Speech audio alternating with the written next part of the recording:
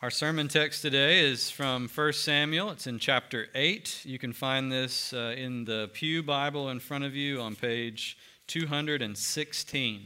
216. We're going through this series on 1 and 2 Samuel about the kingdom of God and how he establishes it among his people. And today's story is one of the keys to understanding the whole thing, because the kingship in Israel did not begin with a very positive first step.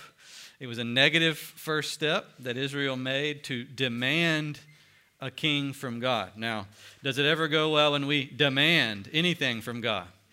No. We do it all, but it does not go well. And so let's look together at this story starting in verse 1. When Samuel became old, he made judges of his sons over Israel. The name of his firstborn son was Joel, and the name of his second, Abijah. They were judges in Beersheba. Yet his sons did not walk in his ways, but turned aside after gain. They took bribes and perverted justice. Then all the elders of Israel gathered together and came to Samuel at Ramah, and said to him, "Behold, you are old, and your sons do not walk in your ways. Now appoint for us a king to judge us like all the nations." But the thing displeased Samuel when they said, "Give us a king to judge us." And Samuel prayed to the Lord. And the Lord said to Samuel, "Obey the voice of the people in all that they say to you, for they have not rejected you, but they have rejected me from being king over them, according to all the deeds that they have done from the day that I brought them up out of Egypt, even to this day, forsaking me and serving other gods. So they are also doing to you. Now then, obey their voice. Only you shall solemnly warn them, and shall show them the ways of the king who shall reign over them." So Samuel told all the words of the Lord to the people, whom were asking him for a king. He said, "These will be the ways of the king who will reign over you. He will take your sons and appoint them to his chariots and to be his horsemen and to run before his chariots. And he will appoint for himself commanders of thousands and commanders of 50s, and some to plow his ground and to reap his harvest, and to make his implements of war and the equipment of his chariots. He will take your daughters to be perfumers and cooks and bakers. He will take the best of your fields and vineyards and olive orchards and give them to his servants. He will take the tenth of your grain and of your vineyards and give it to his officers and to his servants. He will take your male servants and your female servants and the best of your young men and your donkeys and put them to work. He will take the tenth of your flocks, and you shall be his slaves. And in that day you will cry out because of your king, whom you have chosen for yourselves, but the Lord will not answer you on that day." But the people refused to obey the voice of Samuel, and they said, "No, but there shall be a king over us, that we may also be like all the nations, and that our king may judge us and go about before us and fight our battles." And when Samuel had heard all the words of the people, he repeated them in the ears of the Lord. And the Lord said to Samuel, "Obey their voice and make them a king." Samuel then said to the men of Israel, "Go every man to his city." Well, the grass withers and the flowers fade, but the word of God stands forever. Amen. At any given time, you can go and look around the news and find somewhere in the world, at any time, somewhere in the world where there is a coup going on. Some kind of uprising or civil unrest all around the world. It seems like we as human beings are nothing if we are not restless and desiring always for different things and better things, especially when we're talking about the government that is put over us. But if you think about it, and I'm no expert in the history of coups, but from what I do know, hardly ever does a coup actually end up favorable to the people who started it. The ones that I know about in history and the ones going on in the world right now, they're not going so well. In fact, usually people end up worse off afterwards than they were before. Well, that's what we see in the story today. This is a key moment in the history of Israel, a very key moment, maybe one of the most key moments. Samuel has gotten old. This story takes place many years after the one we looked at last week. Last week, Samuel was a young leader who was starting a revival movement and welcoming the ark back into the land of Israel with great repentance. Now Samuel's an old man, and he's appointed his sons to take his place as judges. And his sons are not cut out of the same cloth. They're not like him. And so the people are restless, and they come to Samuel demanding a change of government. Now you have to hand it to them. Their coup is not a violent one. They don't pick up weapons. That's a good thing. They simply come with their voices and their numbers. But God makes very clear, it is a coup. And the issue this morning is not that they want Samuel's sons replaced. That's a minor issue. Here's the issue. They want God replaced as their king. And this gives us a window, I think, into our own hearts and lives. When you hear in the Bible that God is Lord, when you hear that God is king and you should bow before him and serve him with all that you are and have, how do you respond? Is it any different than the way that the Israelites responded in Samuel's day? Let's take a look at the bulletin, and I want to show you this story in 3 headings this morning, if you'll look there. In verses 1 to 7, we see that there is a heavenly king. There's a king above all kings. Secondly, we're going to see that there is a rejected king. This king is rejected by the people in verses 8 to 9. And then lastly, in verses 10 to 22, God is a giving king, the giving king, who is merciful to his people in spite of their attempted coup. All right, first of all, let's look at the heavenly king in verses 1 to 7. We noted the reason why Israel was coming to ask for a different government. Now, you look at verses 1 to 3, and you evaluate, was Israel justified in asking for a change of government in terms of Samuel's sons? What do you think? I think so. After all, it says in verse 3 that his sons were all too much like Eli's sons. Remember them? Now, it doesn't say they were as bad as Eli's sons, and I don't think they probably were that bad, but they were bad enough to merit this demerit. They turned aside after personal gain. And isn't this a constant temptation for those in power? Isn't this right? When people become powerful, when they get influence, they want to use that influence often for themselves, rather than using it for the people whom they are supposed to be actually serving. A leader, according to the Bible, is a servant of God and a servant of God's people. But here they tried to get rich off of it. They took bribes. When people came for their court cases, they accepted money in exchange for rulings in their favor. They perverted justice. And God agrees with this assessment. God hates perverted justice, wherever it is. In fact, he thinks perverted justice is not justice at all. And anytime leaders of men pervert justice, God is against them. And God works to bring down leaders who are perverting justice and to raise up new ones who will establish justice again. Okay, none of that's at issue. The Israelites aren't bad for thinking this is a bad situation that needs to be changed. Here's where it goes awry in verses 4 and 5. The elders come together, not a bad thing. They're representing the whole nation, and they come to Samuel and they make an assessment. Your sons are bad news. Therefore, here's what we want you to do. Here's our demand. Appoint a king to judge us like all the nations.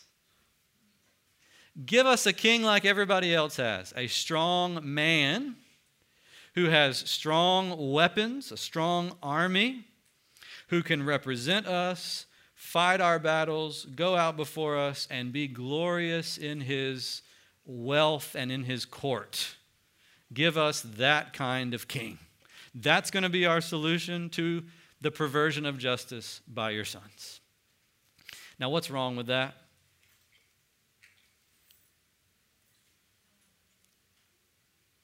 Well, here's what's wrong with it.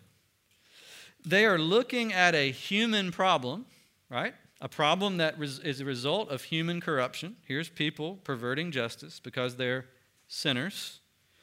And they're thinking that just simply replacing those humans with another human is going to solve that problem. Is it going to solve that problem? Not for the long haul, not forever. It's not going to solve that problem. Israel's issue is they are looking for the solution to human problems from more humans. Just give me a bigger and better model, Samuel. Your sons aren't cutting it. Give me another one, and another one, and another one. That's the way we are. This is the reason why coup attempts are so regular. This is the reason why we all fight each other over politics. This is the reason why we are anxious about just about everything we're anxious about, if we're honest. Is because we think the solution is just around the next river bend. If I just get the bigger and better upgraded thing or person, then I'll have it. The problem will be solved. What this ignores is that there is a God in heaven. And that, my friends, is a big thing to ignore. Notice the difference between the elders of Israel and Samuel. What does Samuel do throughout the story that the elders don't do? He prays. I mean, it says it right there. If you look at verse 6, right after they made their demand, it says, Samuel prayed to the Lord. I love the description of his prayer that comes at verse 21. It's one of the most dear descriptions of prayer, I think, in the whole Bible, where it says, Samuel, when he heard the words of the people, repeated them in the ears of the Lord. What a description of prayer that is, right? To repeat the issues of our hearts, to repeat the worries and fears and troubles that we have in the ears of Yahweh. It's as if God has lent us his ears. He's given us access to his ears. And he wants us to pour out what's in our heart into those ears because he wants to hear us. He is a good king. He rules us not just in our bodies, the way that human governors do, but he rules us in our bodies and our souls, and he provides for both. And so when we're in trouble, it should not be the second or third or last resort to pour our needs into the ears of God. It should be our first resort if we're truly understanding the sovereignty of God well. Israel was not. Israel instead just wanted to trade in the boys for a better boy, Saul. Now let me give you an illustration that might help you get your mind around this. I know a guy. In fact, I'm very close to this guy, very close. But I'm not going to name him so that he doesn't get embarrassed by this story, okay? He's out working in his yard, trimming his hedges. I told you about this guy a couple of weeks ago trimming his hedges. You remember who it was? Okay, think about that. He uses a plug-in hedger. A while back, he was hedging, and he was going so fast, so much momentum. Oh, yeah, it was glorious. And then all of a sudden, the cord got in the way of the hedger and zip, cut it right in half. Do you know what he did? He was upset, but he immediately went to Ace Hardware and he bought another cord to finish his job. And this time he decided, I'm going to buy a thicker cord. Thicker. And he did. He bought the sort of medium thickness of cords. And he went out and he was hedging. He finished the job. A few weeks later, he was doing it again. And guess what? He cut that cord. Do you know what he did? He got even madder. Went to Home Depot this time because it was cheaper. And he got the thickest extension cord you can get. Brought it back home. Finished trimming. A couple months later, he's trimming again. Guess what happened? Zip! 3 times. Now you see why I'm not naming this person. It's an embarrassing story. What should this person have done? Slow down. How about instead of just thinking a bigger and better cord will solve the problem, how about thinking it's you that's the problem? Keep the cord out of the way of the blades. Genius, right? But he didn't do that. Instead, in those moments, he thought, I'll solve it by putting something thicker in the way so that my lack of care doesn't have the same effect. That is an illustration of what Israel's doing. That is an illustration and a window into our hearts spiritually. If I could just get the right circumstances, the right possessions, the right relationships, whatever it happens to be, it probably isn't a monarchy that we are hungry for today in America like they were, but we're hungry for stuff nonetheless, aren't we? Money, retirement, accounts, health care, presidents, market forces, economy changes, whatever it is, we seek those things as if they can give us what we're looking for, while ignoring that above and beyond those things, actually the giver of those things is really real.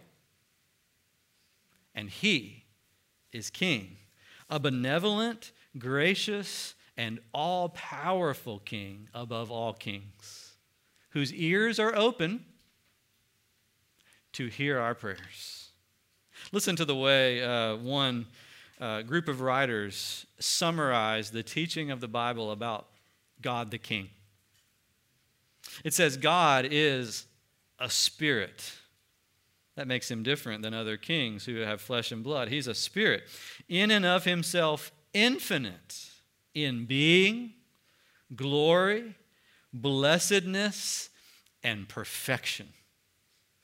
All sufficient, eternal, unchangeable, incomprehensible, everywhere present, almighty, knowing all things, most wise, most holy, most just, most gracious, most merciful, long-suffering, and abundant in goodness and truth.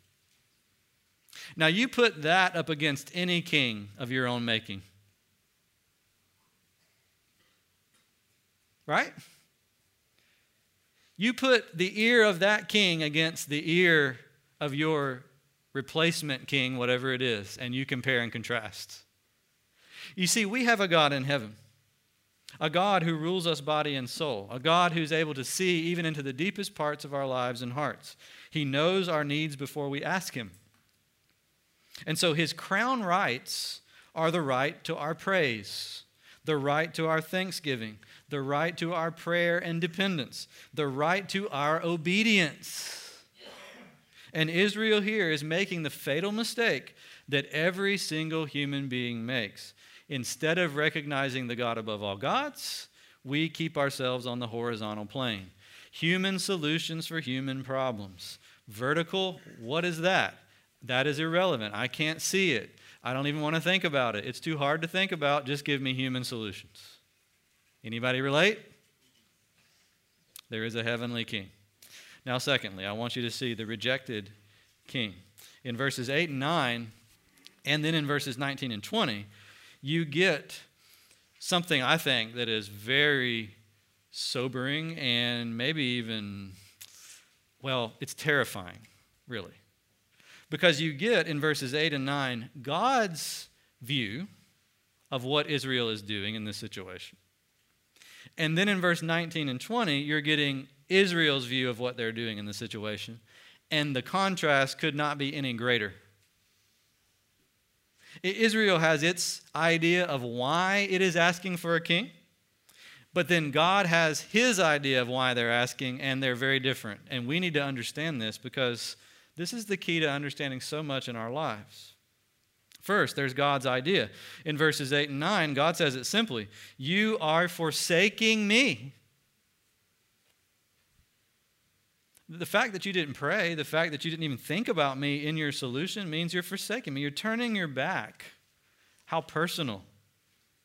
You're serving and giving yourself to other gods, he says. In fact, you're doing what your fathers did before you. All the way from the day that I brought you out of Egypt to this very day, God says, you have been from time to time always going after other saviors and other lords and acting as if I'm not enough. You're doing it again. Later, the prophet Hosea talks about this day, and he says, "On that day, I gave you a king in my anger. I gave you a king in my wrath." Why was God angry? Hosea explains, because God's people were meant to be his bride. That's how personal it is, right? This is not just a business transaction. We are the bride of Christ, the bride of God. And as his bride, we have had many affairs. We have been spiritual adulterers. Every time that we try to replace the one true king with the little lowercase k kings and queens of our lives and of our world. God sees it as personal, and he sees it as an all-out affront, treachery, a coup.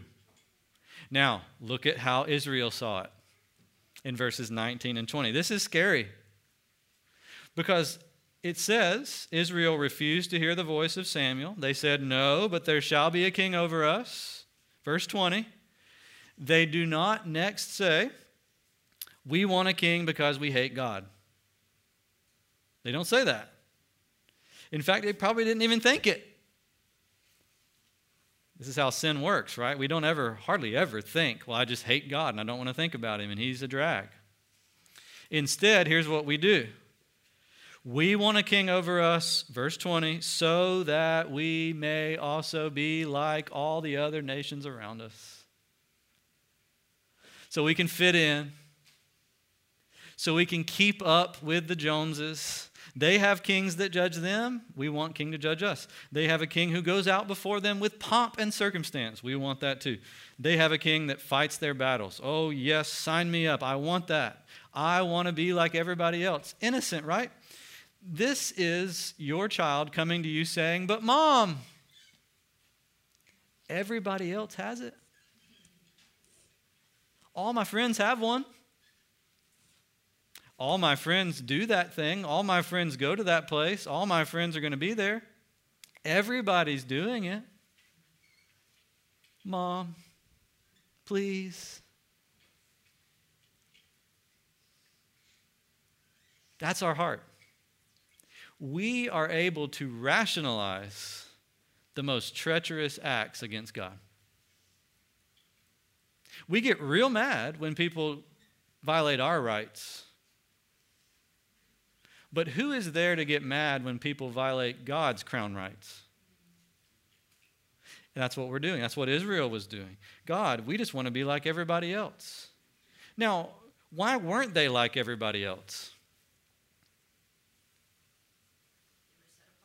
Set apart with holiness. It wasn't that they were not like everybody else because they were being neglected. It was the opposite. They were unlike everybody else because they were being blessed and blessed and blessed and blessed and blessed and blessed and blessed. And yet still they had a desire in their heart just to fit in. We don't want God, we want this. God sees it for what it is. And God sees it in our own hearts. Every time we would rather fit in with the world rather than be holy as God is holy, we are doing what Israel does. We are judging the things that God calls good to be bad.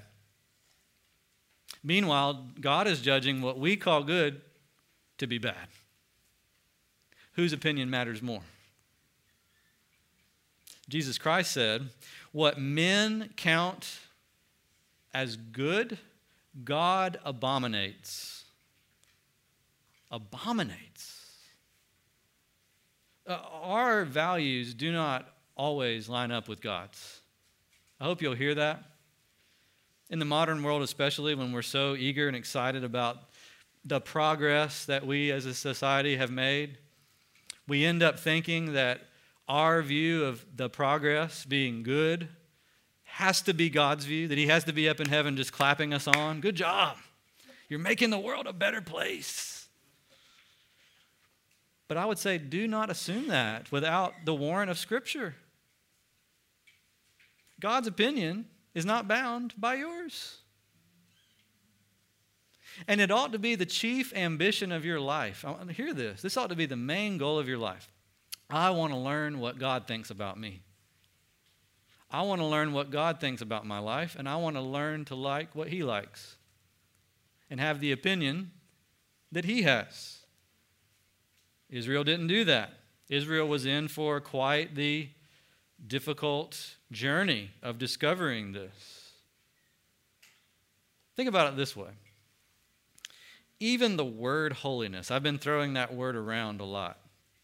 And I choose that word on purpose because the word holy, as we sang earlier, means that God is absolutely different than anyone else. He's different in his purity, he's different in his power, he's different in every way. He's different, he's set apart. And so when the Bible says, be holy as I am holy, it's saying, don't try to be like everybody else. Don't try to, conform to the world. Instead, aim to be like me. Aim to follow my ways. That's what it's talking about. And yet, when we hear the word holy, what do we often think? When I say holiness, what do you think? Well, I think the average person thinks, holiness, ugh. I read this week that the most popular vegetable in America is corn. Over 90% of people love corn. The least popular vegetable in America are turnips.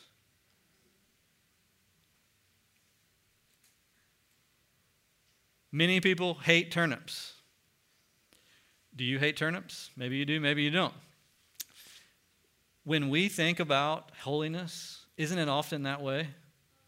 As if God is saying, eat your turnips. And we're like, okay, I've got to. It's good for me. It'll get me to heaven. But there's no joy in it. There's no taste to it. In fact, sometimes, this is what I think is Kevin DeYoung who said, we would rather go camping in a tent in the rain for 2 weeks than be holy as God is holy. That's the kind of way that we think about it. And yet, listen to Scripture. Here's God's opinion in the Psalms. Worship the Lord in the beauty of holiness. In the splendor of holiness, worship his name. Holiness to God is the source of his eternal and everlasting delight. And yet we hear about it and we think, oh, eat your turnips. This shows us how backwards our values are with God's values. And how prone we are to reject God as our King, just simply because we want to fit in with ourselves or fit in with the world around us. But this story reminds us what we need more than anything is to learn what God thinks and to seek by his grace to conform to that. And so watch your heart this morning. Where do you most desire to fit in? Everybody's got their own area. Where do you most want to fit in? Think about that area, because that's probably going to be your place of greatest temptation. Wherever you're most desiring to keep up and to look the part is probably going to be the place you're going to be tested more than any other place at this point. Will you consult the Lord or will you not? Big question. That leads us to our last thing, which is the giving king. How does God respond to all of this? In verses 10 to 22, God is merciful to the people, even though they are determined to get their way. And so God, in verse 10, sends Samuel. Samuel's his trustworthy prophet. And he sends him with a message of warning. He warns the nation about the king that they're just about to pick, about to choose. Did you notice in those verses, in that little sermon that Samuel preaches, what word does he use more than any other? Did you notice that as we read it, verses 11 to 18? What word comes up over and over? Appoint and take. You will appoint, and he will take. He will take your sons. He will take your daughters. He will take your fields. He will take your crops. He will take your tithes. He will take, he will take, he will take, he will take. Now, ain't that the truth? Human government, necessary and God ordained as it is always flawed by the human beings who have it in their hands. And usually the way that it gets flawed is this way of taking. People take, people take, people take. People want to feather their own cap, to build their own nest, rather than serve others. God says, this king that you wanted so bad, he will in fact be like the other nations. You will get what you ask for, but he will be like them in this way. He will take, and he will take, and he will take, and at the end you will become his slaves. And then you will cry out, and I will not listen to you. And that is in fact what happens. They refuse in verse 19 to hear Samuel's voice. They demand a king. And God says in verse 21, obey them and give them exactly what they are asking for. And he does. Enter Saul, which we're going to start talking about next week. Here is Saul, head and shoulders above the rest. He looks the part. He's got ripped abs. Saul is the man. But what does he do?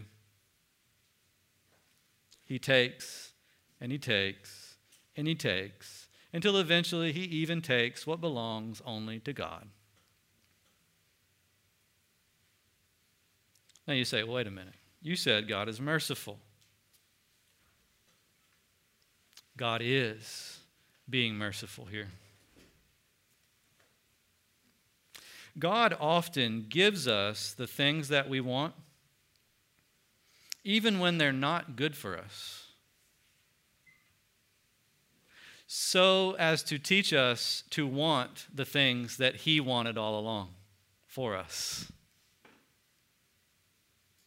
God does often give us things that we ask for that he knows aren't good, but we insist. We insist. And he'll give it to us. But it's in order to teach us the rightness of his way, the better character of his way. And so this is the key to understanding the rest of the book of Samuel, because Saul was given to Israel so that Israel might learn to long for David. And then David was given to Israel that they might learn to long for Solomon. And then Solomon was given that they might learn to long for, well, ultimately for Jesus Christ, the Messiah, the anointed one in David's line, who would be greater than the other kings because he was also divine. God will let you run your life into dissatisfaction so that you will seek your satisfaction in him alone.